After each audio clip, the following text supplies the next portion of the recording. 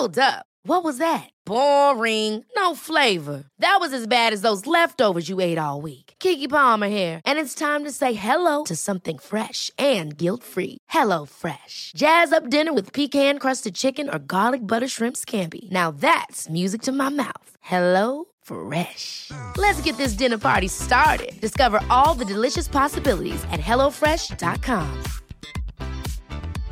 Hey, I'm Ryan Reynolds. At Mint Mobile, we like to do the opposite of what Big Wireless does. They charge you a lot, we charge you a little. So naturally, when they announced they'd be raising their prices due to inflation, we decided to deflate our prices due to not hating you.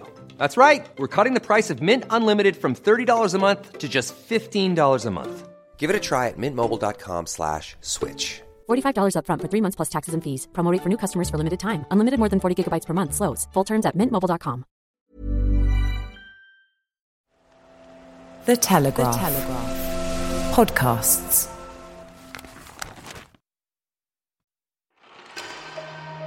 One city, 500,000 people and a huge amount to gain. Liverpool becomes England's first city to be offered mass COVID testing. This is Coronavirus, the latest from The Telegraph. I'm Theodora Louloudis. Test, test, test. The advice of the World Health Organization on the 16th of March. Advice that has held firm over the past 7.5 months. And while the UK has upped its NHS testing capacity to 500,000 tests a day, only around 300,000 of those are actually being processed. Now that's likely to do with take-up and some persistent logistical issues. But it's also because not everyone's eligible. But from Friday, that won't apply in Liverpool. The entire city will be given the option of weekly coronavirus testing, whether or not residents have symptoms. Liverpool's been in a Tier 3 lockdown since the tier system was introduced in late September. The Prime Minister's pinning rather a lot on the idea.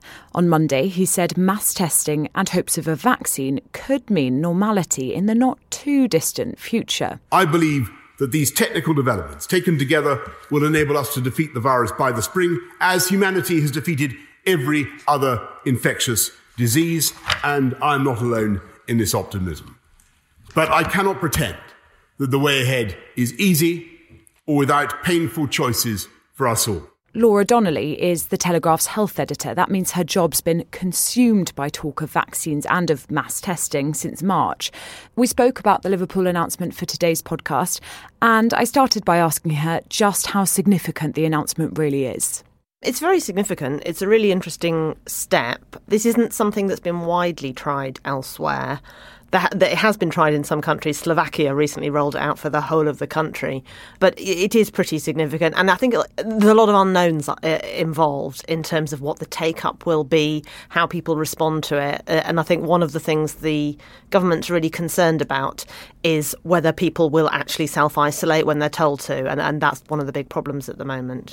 It is, of course, now law that you do have to self-isolate in England if you test positive or if you're told to by the NHS test and trace system.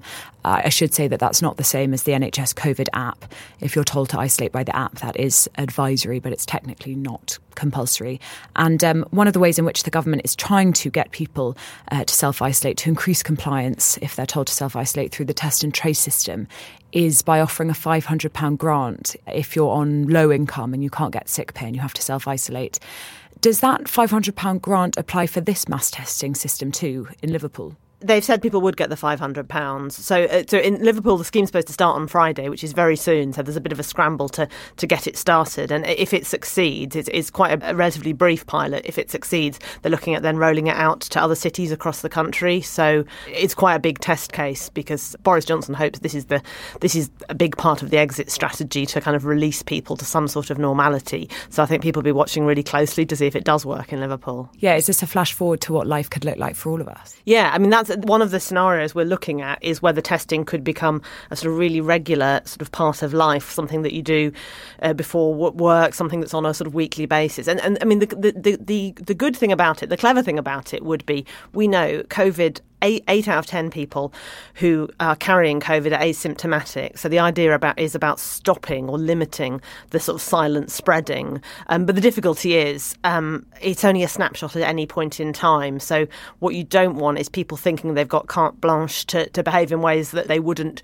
otherwise. And, the normal rules should still apply, social distancing and so forth. So there is a risk that people think they've got a green light when actually all it is a picture of your status at that point in time.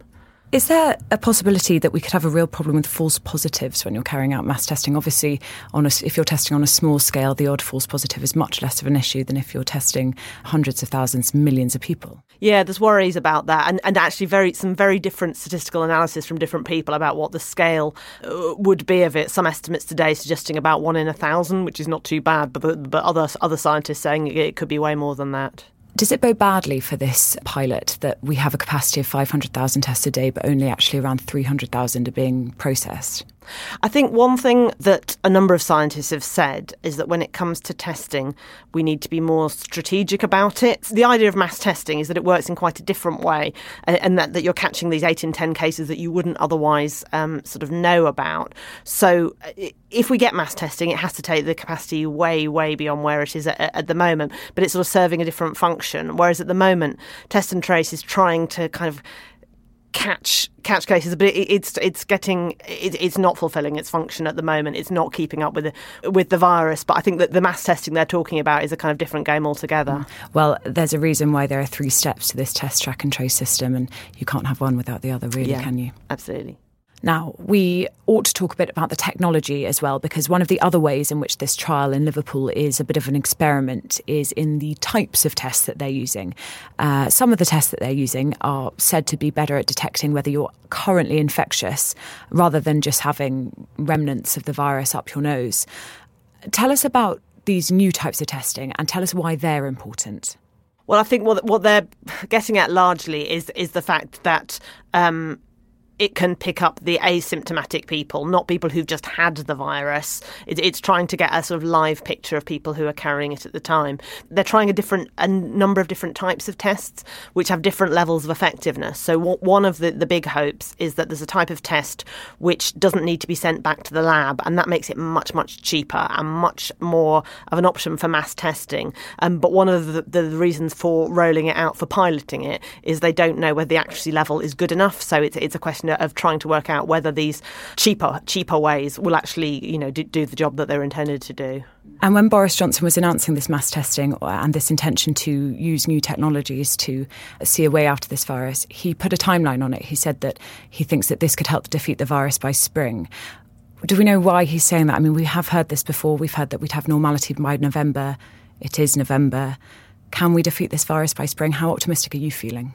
There's some massive unknowns here. So I think when the Prime Minister was talking, he's looking at 2 things. One is the vaccine and the other is testing. I think that those are the sort of 2 biggest things.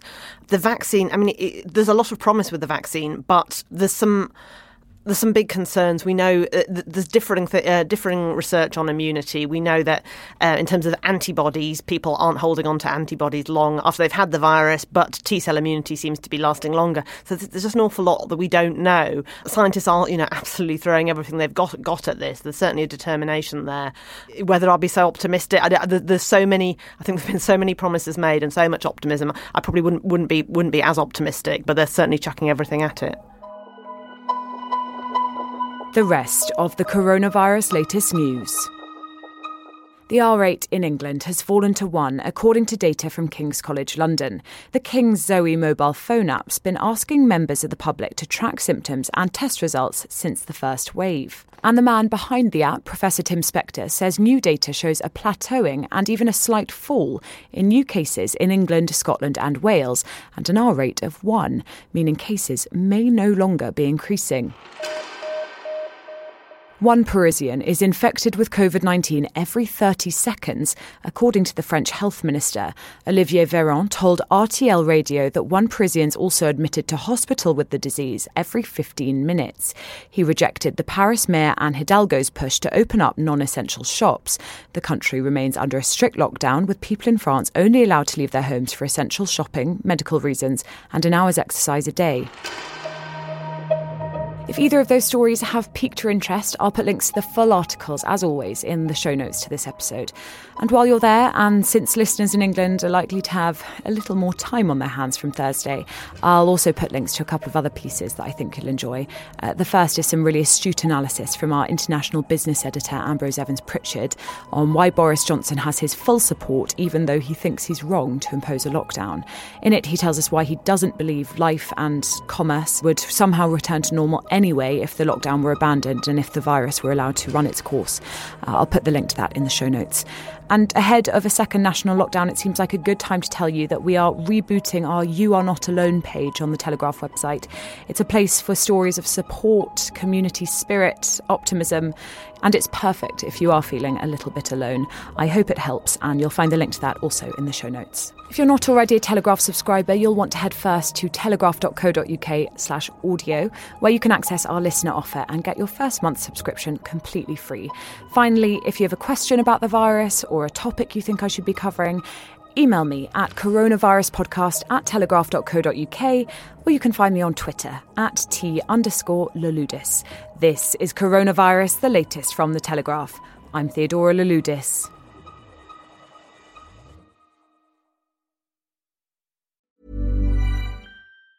Ever catch yourself eating the same flavorless dinner 3 days in a row? Dreaming of something better? Well, HelloFresh is your guilt-free dream come true, baby. It's me, Keke Palmer. Let's wake up those taste buds with hot, juicy pecan-crusted chicken or garlic butter shrimp scampi. Hello Fresh. Stop dreaming of all the delicious possibilities and dig in at HelloFresh.com. Let's get this dinner party started.